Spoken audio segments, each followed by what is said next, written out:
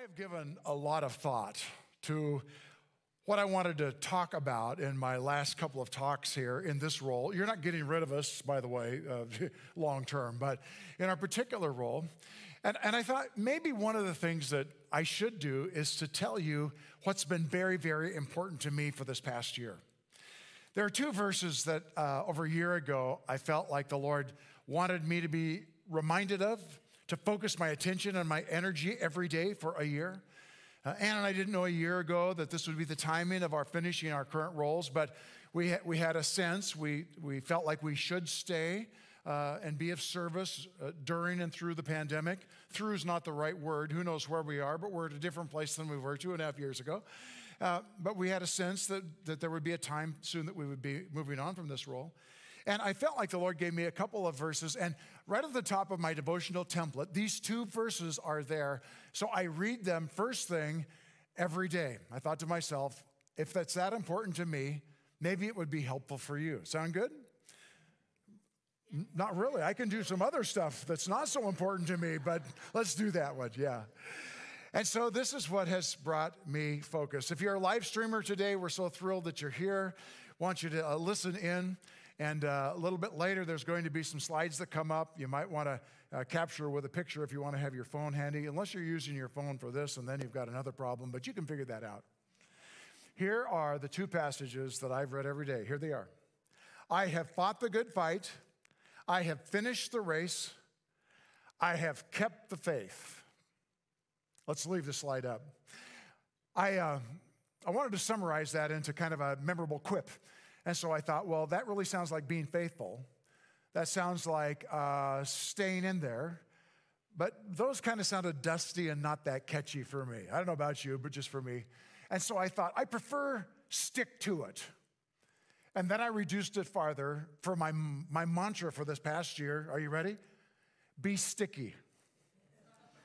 Be sticky. And trust me, there's been a time or two or more in the past year that I've said, Jared, be sticky. Because just like you in the past year, there have been times that I have not wanted to stick to everything that I was committed to stick to. Be sticky. At the end of Paul's life, the last letter that we have at least recorded that he wrote, he said this to Timothy. He said, I have done my three verbs really well. I have fought, I have finished, and I have kept. And then the second passage I read was this. Remember your leaders who spoke the word of God to you. Consider the outcome of their way of life and imitate their faith. This last week, Ann and I, Ilse and Carlos, we were in Orlando with about 3,000 other pastors. We were at an annual Foursquare convention, and we got to hear some stories of some people. Most of what was fun, of course, was for us to reconnect with folks. One of the brief little interviews was by a man named George Klein. We've known George Klein for several decades. He pastored a wonderful church in Colorado for most of his life. He retired from that role, but he wanted to continue to be of service. And so he decided to raise money so he could volunteer to oversee the coaches for all of the Foursquare missionaries that are in 150 plus countries around the world. At 80 years of age, that's still his role. But he also wanted to make a contribution to his local city, and so he contracted with one of the second largest media radio station, a regular station, some people would call it a secular station, to do a regular weekly program where he is called Reverend George. And the Rev does this thing, making a difference in his own community. And as I looked at George, who at 80 years of age is many, many years ahead of Ann and Jared in life. I mean, so many years. The way he is a leader in our life, he's a role model in our life. And as I heard his story, I remembered back the decades that I've known him. And I thought to myself, I like the way George has ended at age 80. I like that. Now, I also want to give you a secret. I don't want to do what he's doing at 80. I have no plans to do either of those things that he's doing at age 80. But I do aspire to have the vitality, if God blesses me with physical, mental, social, emotional health that he has and longevity, I hope to be as vital as he is at age 80. I learned from him. I considered how his way of life got him, and now I want to imitate some of the things he did to get there. You know that I like verbs. Ann and I are people of action, so I go to the verbs first. And when I read these two passages every day, there's three verbs for Jared. The Jared verbs are fight, finish, and keep. And this morning, the verbs for you are remember, consider, and imitate their way of life. Now, I also want you to know as I launch today that this is awkward for me. My first sermon that I preached on a Sunday morning in a church building was at age 18. I've done this a few times. But I feel a little nervous today. Feel a little awkward. This is what Jared looks like, nervous and awkward. You've said you look like usual. Well, maybe I'm usually nervous and awkward. I don't know. But I'll tell you what's awkward about it. Just like Paul at the end of his life, not the end of my life, but the end of role, used the word I 3 times. I. Today I'm going to talk about me. And that's awkward for me. I don't think that my life is all that interesting, and I'm not sure that my life is that helpful for you. We open up the Bible, we read the Word of God, that's where we go. Today, about half of this talk is about Jared. So I just want you to know I'm awkward. And having said that, I'm blaming it. I'm shifting blame to the 8 o'clock crowd. They said I should do exactly the same thing to you that I did to them. I don't know if that was well-intended or good-hearted or revenge. I don't know. But whatever it is, I'm going to be sharing with you today about my way of life. In the process of doing that, I want to share a couple of lists, and one of them is a list of 7 maxims that have been just pithy quotes, sayings in life that are packed with a lot of wisdom that have helped give me some focus and direction. And as I share those maxims 1 through 7 through this talk, they'll come up on the screen. You may find 1 or 2 on reflection that were helpful for you. And I want you to know that at the end of the talk, all 7 are going to come up at the screen at one time. If you want to capture a picture of it then, you'll have all 7 together. By the way, there's a couple of other pieces of the message that some people have said, I'd like to have a copy of that. Just reach out in any of the media ways that you can contact us at Evergreen or me directly. Be happy to send you a copy of my notes with a template in it today as well. So, having said that Jared is awkward, let's jump in with maxim number 1. Are you ready? Yes. Well, the rest of you are going to have to see it too.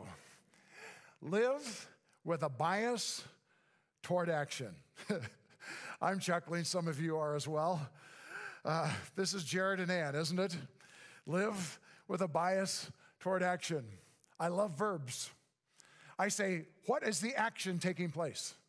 And then I ask the question about the subject and who is taking or who is supposed to take the action. And this helps me in my faith. If there is an action and God is the subject, I relax and leave that up to Him. If there is an action and I am the subject, I don't relax, I go into action. It's my responsibility. And if there is an action that's your responsibility that's not mine, if you're the subject, then I encourage you to do that. I have a bias toward action. Ann and I, at some point in our life, decided that sitting around choosing between options A, B, and C, if all of them are pretty good or good enough, and agonizing over which one is incrementally the best, is not a good way for us to live. We tend to jump into action. If the options are good enough, let's grab one and let's do it as well as we can. You don't have to do this. This is just Jared. It's how we're wired. We have a bias toward action. And so I look at the actions, fight, finish, and keep. So this year I've been very attentive about what it looks for me to fight all year long. What it looks like for me to finish my course all year long. And what it looks like for me in an environment of deconstructing faith to keep the true faith all year long. Well, you might ask the question, so Jared, how have you intentionally fought, finished, and kept? And I thank you for asking that question. I appreciate that because I thought about, you anticipated that, and I have an answer that I'd like to give for you today. In fact, I made a plan. I call it a way of life. The phrase in Hebrews, consider the outcome of their way of life. And I want to share that with you today. But first, maxim number 2. Here we go. Design your own life or others will. Now, Ann and I have been hanging around some friends who have retired. Suddenly, your life stage became very interesting to me. And we've been asking questions and doing some interviews on what have you learned and moving to retirement. And what a whole lot of people have said is, I don't think I've retired. I'm busier now than I have ever, what do they say? Ever been. That's right. You've heard that, haven't you? And those of you that are working full time, especially if you have children at home, you're going, you lie. You so lie about that. But just granted, it's been a while. It's been a while since but here's the deal. When you retire, I've never been busier than I am. So Ann and I, we believed you, and we thought about it, and we said, if we're going to be busier than we've ever been, we're certainly not going to give you an open calendar and say, fill it with whatever crap you want to put in there. That's what we decided. Did I say that? In other words, we now have a whole new season of life that we've never encountered, where if we wanted, we could have an open calendar, and we are going to figure out how we're going to get to fight and finish and keep with the allocation of time in that. We have discovered that other people are very willing to fill our life with their will for us, which may or may not be God's will for us and may or may not be our will for us. We will take the responsibility to design our own life. I know that sounds harsh, doesn't it? Yeah. Well, if you're going to design something, if you are an architect that's going to build a beautiful home for a family to live in, if you're going to architect your life, build a beautiful life that you'd actually like to live in with sustainable health over a period of time, you probably want to have some objectives. If you're going to build a custom home, we've never done that, don't plan to do it, but I've heard people who did. You go to an architect, and the architect interviews you for a long time in asking, what is it that you want? If you're going to architect your life, give careful thought over time to what is it, the kind of life structure that I'd like to actually grow and thrive in. I called it life architecture. So I wanted to give you 5 objectives that I've chosen in architecting my life, and here they are. I think the list is coming up. First of all, number 1 is to nurture important relationships. That's the who question. Who am I going to allocate life to? Number 2, do excellent work. That's the how I want to accomplish things I'm committed to. Number 3, this will sound odd to some of you, but don't act harried. Now, I have a bias towards stating things in the positive, but it just doesn't sound as good to me positive. Here's how it would say positive. Be a non-anxious presence. Sometimes, whether it's staff or a team that we've worked with over time and we're sharing some of the more intimate values that we have, we would say to them, you will from time to time see me hurry. I do have things going on, and sometimes I need to hurry to get from here to there. You'll see me hurry, but I hope you never see me harried. A harried presence evokes anxiety, which is the opposite of peace. And in the presence of the Lord, there's always peace. So I want to come into a room and I want to evoke peace. And I can't do that if I'm a harried presence. So I want to design my life in a way that minimizes crises so that I can hurry. I don't mind being busy without hurry. How about number 4, honor margins? Ann and I, in our 13 years, have pretty much honored the Sabbath principle of a day. We've also honored being at home in the evenings. So our deal was 3 nights out from home a week is the max. We will be home. We will have margins of 4 evenings and a week at home. Council meetings happen, team meetings happen, other meetings happen.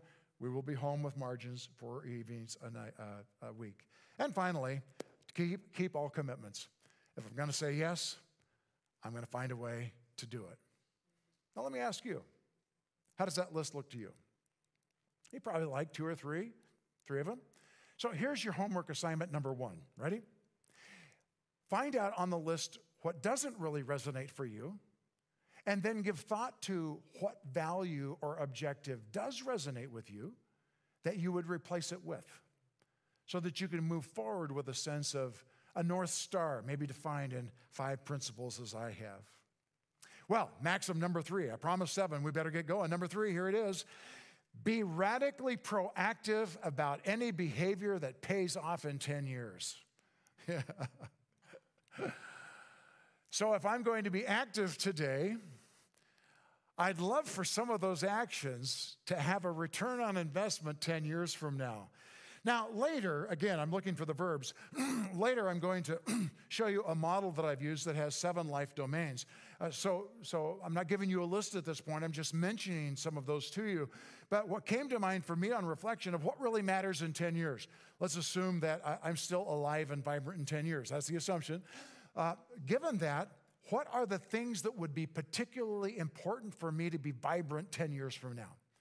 And these are the ones I came up with. You don't have to jot them down. You'll find them later. But first of all, is spiritual growth. Does that make sense? Probably attending to my spiritual growth makes a difference 10 years from now. How about my marriage and my family? Ann has stuck with me for 44 years. I'd really like to make that 54. It'd be really late for us to start over again. Right? I want to attend to marriage and family. How about being of service? If you're a student, that's being in school. For all of us, it's volunteer roles that we have. For some of you that are employed, it's your job.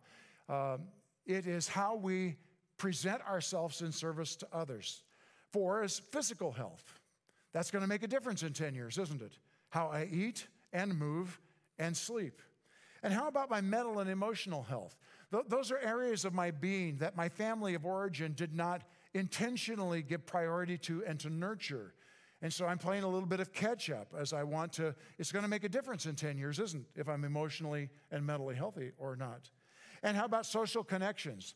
In terms of longevity, the one factor more associated with living long and well than any other is our friendships and financially well-being.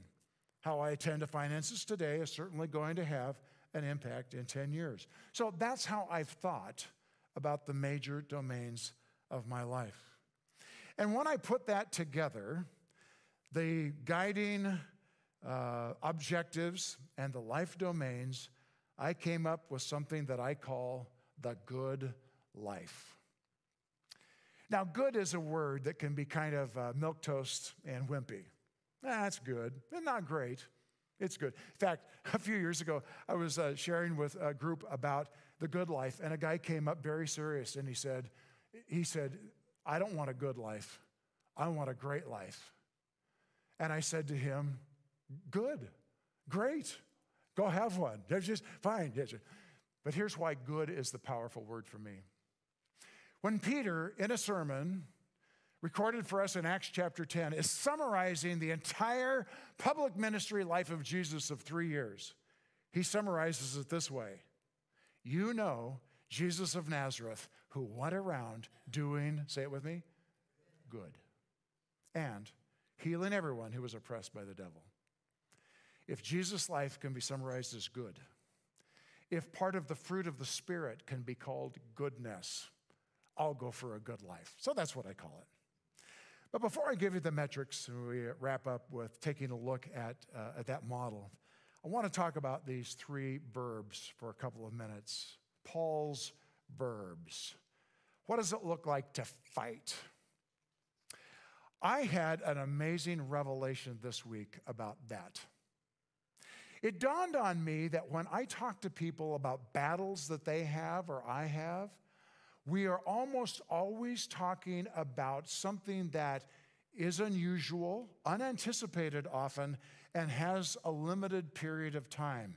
I'm on the other side of that battle, right? I've always thought about it that way. But when Paul writes about the fight, he is talking about a continuous way of living. Paul's fighting all the time. And so I read something that was very interesting this week. Let me just read this quote. It says, the most important battles must be fought anew every day. The most important battles must be fought anew every day. I thought about that and I thought, that's the proactive way to fight. It's not the reactive response to when life comes to us and we have to fight it off. It's the proactive way of living. I thought, what does that look like? And I thought, well, it is true, isn't it? Exercising today doesn't mean that tomorrow's workout is unnecessary. Supporting your spouse today doesn't mean that you can toss it in tomorrow. Following Jesus today doesn't mean that you can skip following Jesus tomorrow. Gathering here together on a weekend this week doesn't mean that we can decide to just skip it for the next couple of months. The important battles of life are the ones that are sustainable, day after day, continuing to engage the powerful things. Learn to love the endless nature of things, and life gets easier. Ann and I have just about run out of stories. We've told you just about everything. It's just, you're bored, I know, no more. But I actually have a couple of little tidbits today that none of you have ever heard. So are you ready for this? So what does it look like for the Roths to fight? One of the things that dawned on us at some point was, rather than passively waiting for the fight to come to us and then hoping that we had the energy, the tools, and the ability to win, that it would be smart to go into training. In fact, there's a whole bunch of Bible that really reinforces this training in godliness. And so we've done some things to train. And the hope is, like Paul, that if you train, when life throws its worst at you, you are prepared and equipped to be able to engage and, with the help of Jesus and the Spirit, win that battle. So some of the training things that we've done. I don't know. We haven't talked much about fasting, but over our life, Ann and I fasted a bunch. We fasted for a meal more than once. We fasted for a day. We fasted for a week. We fasted for 21 days. We fasted for 40 days. We've done all of those multiple times. What does fasting do? Among other things, it says to your body and other physical, real sensations and needs, at the end of the day, you're not the most important thing in my life. It can prepare you. Now, I want you to know that all of you are aware that I took cold showers last year. Anybody not aware of that here? Yeah. All of you know. You're implicated because you didn't raise your hand. And none of you chose to follow my example of taking 5-minute freezing cold showers all year last year. None of you followed my example in that. This is true. You said all kinds of things about my doing that, but none of you said, I followed your lead in that. Doing hard things, yeah. How about marathons that we've run, high-intensity interval training that we do? Ann and I both dropped out of college because Jesus was coming back soon. We got married. We planted a church. Later in life, Jesus hadn't come back yet. We, as lifelong learners, continued our education both formally and informally. That included degrees for both of us, included a doctorate. In other words, we have done hard things. Those are all a part of the fight that we're engaged in. It's showing up every day to do principled, difficult things to prepare us so that when life throws its worst at us, we are ready. Paul fought a good fight. And then he finished. For example, Ilsean just did a beautiful job sharing this verse with us last week, but let me remind you. It says, let us consider how to spur one another on toward love and good deeds. Isn't that a great thing? Isn't that what we want to do? That's what we're doing today. For those of you that are here in the room, on the way in, you greeted people. On the way out, you're going to greet people. If you have kids, you're going to thank the people that were serving them. Some of you are here for your second service because you've already served. Out in the lobby, we're going to greet. It's a beautiful opportunity for us to encourage one another and to love each other. And it happens because we are together. And so Paul wants to identify that some things have happened for some folks that interrupted their habit of togetherness. And he said, I don't want you to stop meeting together as the new habit of some is, but I want you to encourage one another. So he didn't say, I want you to participate in church gatherings so you can check it off your list and be a better Christian. He said, I want you to think about how you're going to position yourself so that you'll be in an environment where you're going to be expressing love to people, helping them, and encouraging them. And for those of you that are online, this is not at all an appeal for you to come in person. By the way, if you are able to come in person on the 26th, we want you to come. And 2 weeks later in the installation, we want you to come physically. But this is not saying, if you're online, that there's something deficient. What I am recognizing if you're online is that the challenge for you is much greater than it is for us to be in the room. Because for you to figure out how you're going to gather with other people in ways that makes your encouraging them on in love and good deeds and in blessing them in life without this convenient context of all being together is the challenge that you have. And you're rising to the challenge. You're figuring out how you're going to gather together in ways that make that happen. Which leads us to maxim number, are you ready for this? Number 5.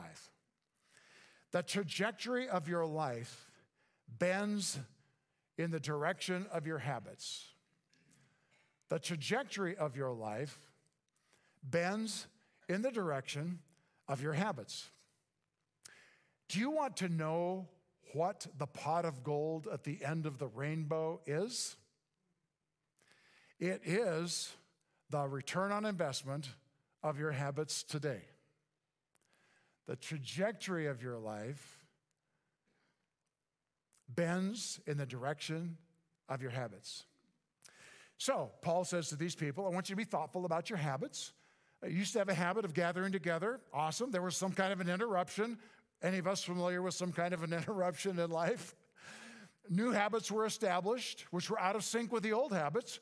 And now Paul is saying to them and would say to us, so be very thoughtful about the new habits that you're creating now, because you want to create new habits that advance you toward the same goals and values that you had before, which is to be in a situation where you can naturally encourage one another. He says, I want you to have a habit of gathering so that you can have a habit of regularly encouraging each other. I promised 7 maxims, and we're already at number 6. Here we are. Say yes to the things that matter most and no to the things that don't. We've heard the quip, haven't we? If everything's important, then nothing is important. Yeah.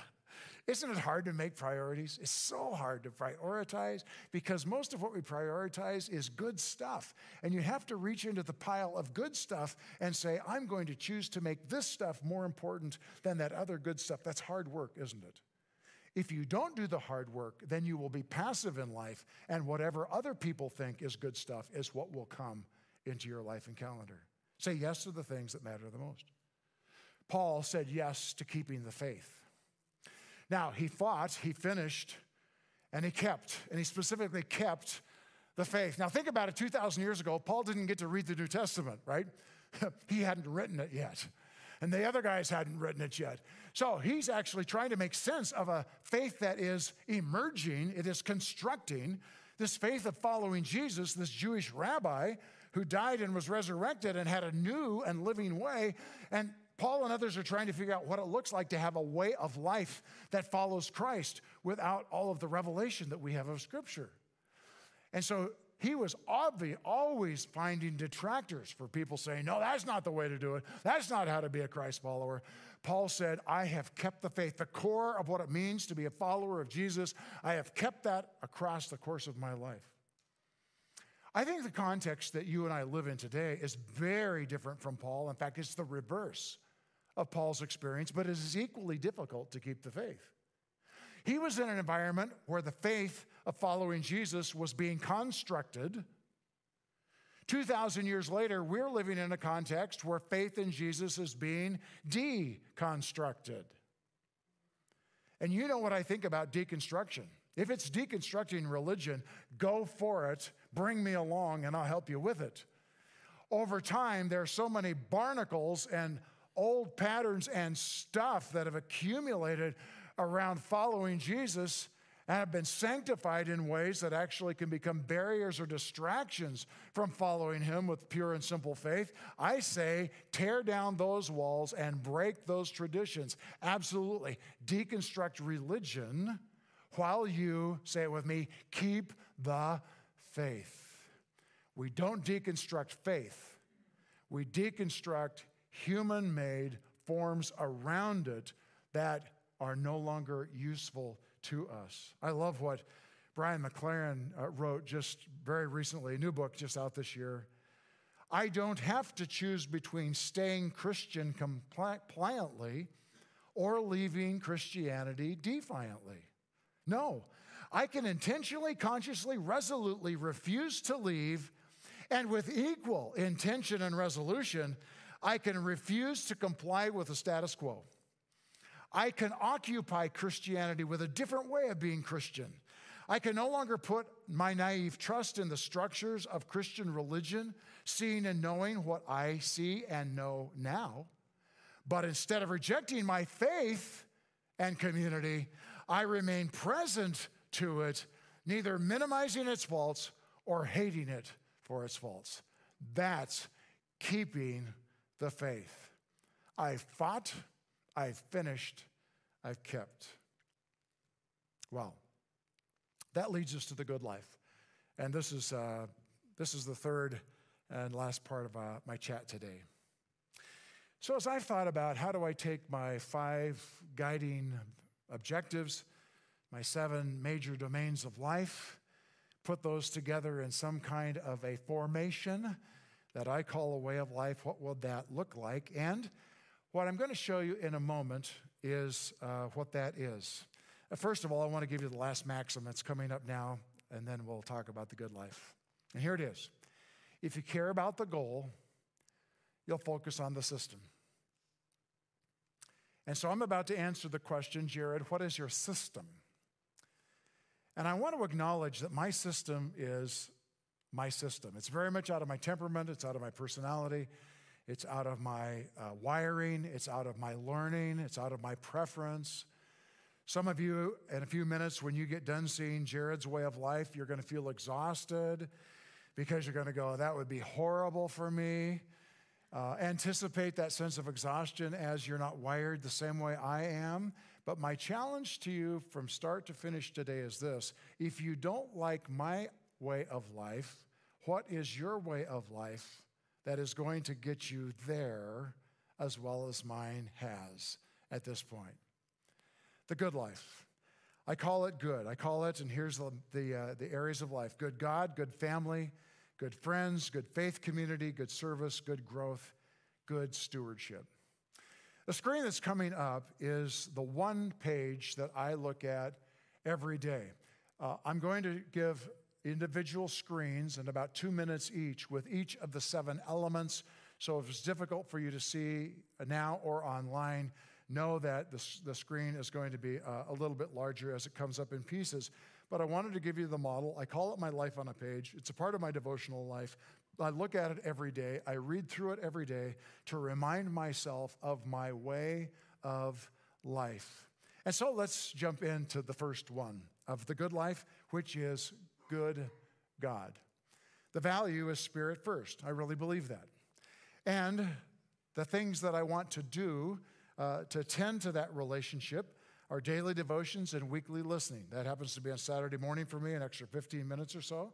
And then you'll notice over on the right-hand side that there is a column for all 7 life domains that says action. You'll also notice that those are all blank. Did you notice that? That's because it's none of your stinking business what my actions are. Yeah. Actually, you would be very curious about them, but some of them are just too personal for me, and I'm not quite willing to be that vulnerable with you. And maybe a couple of them are not your business anyway. But also, I want for you to be thoughtful. And if you do choose to use a model like this, for you to be thoughtful about your actions. Now, over the years, and frankly, I've been doing this since I was, for a while. When the book first came out decades ago called 7 Habits of Highly Effective People by Stephen Covey, I remember the chair I was sitting in when I read that book. It was that profound for me. And one of the ideas that he introduced for me, which was revolutionary, was to define your life around major roles, R-O-L-E-S, instead of goals, G-O-A-L-S. And when I thought about my life in terms of major roles, it was transformational, which is what I've done here. The 7 life domains are roles that I have.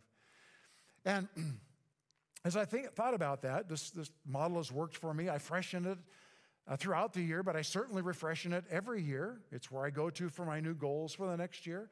Things fall off, new things come on. Anne does not want for me to treat her the same way this year that I treated her last year. Everybody in my life deserved to have some fresh things, and I deserve that as well. I want to keep it fresh, but this design has worked well for me. Part of my daily devotions is to read this page, so I'm reminded freshly of how I'm going to present myself in God's world. The second one that's coming up is good family. I believe that the foundation of life is a family for me, and so I have listed a variety of relationships here. If you think that you're extended family of mine, then consider yourself a niece or a nephew right there. There you go. Yeah. I actually list names for these. I list frequency. I list verbs. There are 3 verbs that I am focusing on acting daily toward Anne this year. So the frequency is daily. Jordan, sorry, buddy, you only get a frequency of weekly. But there are 3 verbs.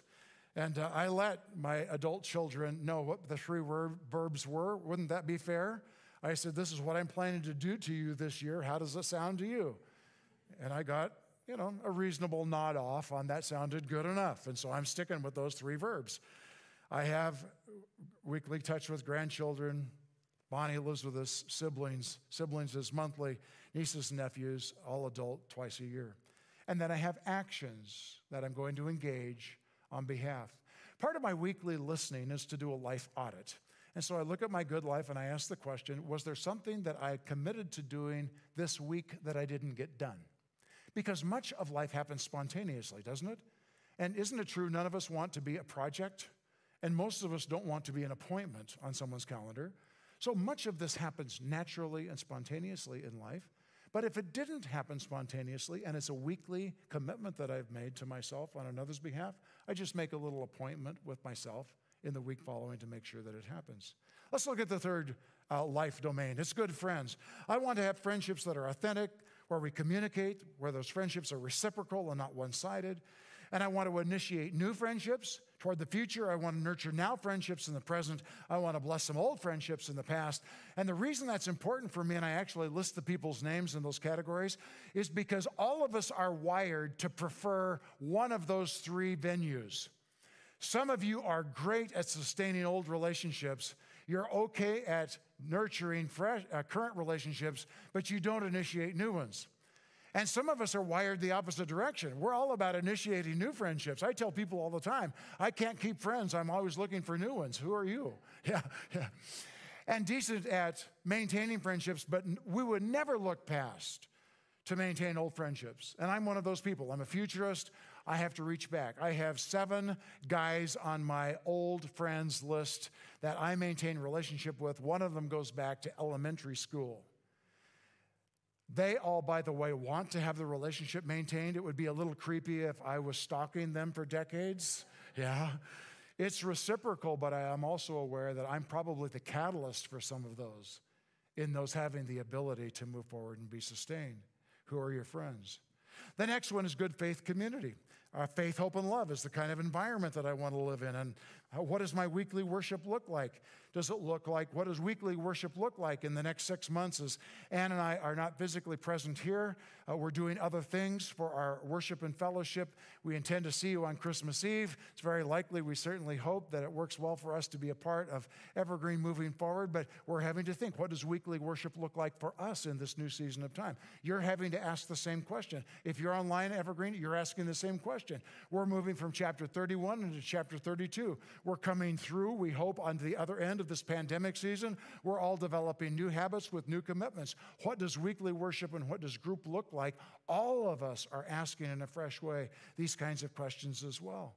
It moves me on to good service. This is where we do life or job or school or volunteer role. And I know that I am at my best when I'm serving out of my strengths and gifts. So on My Good Life, I actually list my 5 top strengths on my Strengths Finders 2.0. I read it every morning. And what I remember is this, Jared, if you're asked to do something that is contrary to those strengths, you better help them find someone else to do it. If you're doing something that you've made a commitment to, try to bring the best of how God wired you to this situation and make your highest contribution. I have a list of people that I feel like I am a mentor toward this year, and Sprout Digital for Ann and me, a whole new area. Some of you have heard about it. We talked about it a couple weeks ago of research that we're doing globally in digital and metaverse churches is an area that we are providing service to. Well, I mentioned there were 7. The 6th one is good growth. The commitment to be a lifelong learner. To always have fresh edge learning that I am doing. And at the beginning of the year, I often outline exactly what that is and where I'm going with that. Emotional and social health. If I don't give specific attention to it, it's not going to happen in my life. And so I push myself forward in specific ways that I am going to engage with counseling, with books, with practices on my own that allow more of God's healing grace in my life as a human. And then digital and metaverse. Ann and I are playing in this world that our grandchildren are the digital natives in. Did you know that we're older than our grandchildren? And so this has been wild. I mean, buying stuff and games and equipment and being on apps and talking with people. We need to be conversant enough in the language to be able to conduct the research. And so we'll never be expert in any of the metaverse digital stuff and gaming community at all. But learning for us has been a steep learning curve. And we've engaged with mentors and are part of new organizations and listening to podcasts and part of different groups. And that is an intentional way to step forward and to press ourselves forward as lifelong learners. And the last one is good stewardship. And this is where I call it sustainable health. I want to be able to function in a way that sustains 360 health in my life as long as God gives me the grace and blessing to be a steward over these areas of health. And I describe body, time, and money as those health areas for good stewardship. That, my friends, is the good life for Jared. And that is the life on a page that I remind myself of and pray over each day to fight the good fight, to finish the race of life, and to keep the faith in an environment that would like to do some damage to it. I promised that at the end I would list the 7 maxims. The slide is coming up with those. It looks like they're going to come up. They're all there. And if you care to have a picture, this would be probably a good time to do that. You've already heard them. Let me read them through. Live life with a bias toward action. Design your own life, or others will. Be radically proactive about any behavior that pays off in 10 years. Earn my reputation by trying to do hard things well.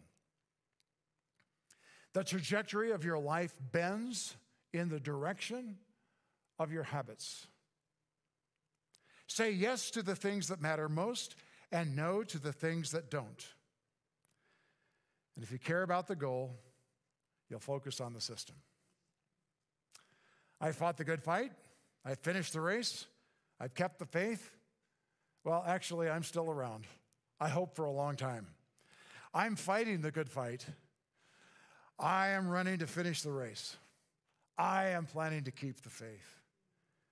And I encourage you, as Ann and I were challenged by George Klein this week, to whatever it is for you to think about our 13 years or the portion of that any of you have had exposure to, that you might remember your leaders who spoke the word of God to you. Consider the outcome of their way of life. And then if there are parts of that that you like, imitate their faith. The question for all of us today, it's coming up on a slide. Does my way of life today help me thrive tomorrow? And if not, why? And if not, how can you change it so it will? Would you stand with me?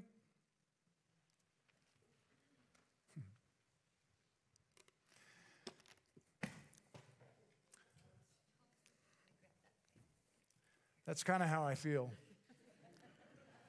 If you weren't able to see that, I not only knocked it over, the cap came off and I spilled all over the carpet. So I told you that I'd feel a little awkward with this. Are any of you feeling relieved that it's over with? Do any of you wish, other than the time, that I would go on because seeing me awkward is really a delicious thing for you? Yeah. I've looked out today, and as I've been talking to you, I've been thinking about some of your stories, and so I've been living with you. And I think about some of the challenges that some of you have experienced. I think about some of the fight for your faith that I know has been a part of your story. I know about the work that some of you have done in extremely difficult life situations to move your way forward. My story does not even come close. I don't light a candle to your floodlight. And today I want you to know that I have deep respect for you, how you bring yourself to life, the lessons that you've learned. I happen to be the one up today giving voice to this topic, but I want you to know that my story is very much your story and yours mine. We are all trying to figure out what it means to find and follow Jesus. And the way that he leads you by his Spirit is just the right way for you. But I do want for you, at the moments that you have in your life to talk like this to one or to 1,000, that you could say with Paul, I have fought. It's been a great fight every day. I have finished. I've kept jogging every day. I've kept the faith. I've gotten rid of some stuff that I didn't need, refused to accept some stuff that wasn't helpful, but I'm following Jesus. Lord, toward that end, fill us with your Spirit this week so we can follow you in Jesus' name. Would you say together with me? Amen. Amen.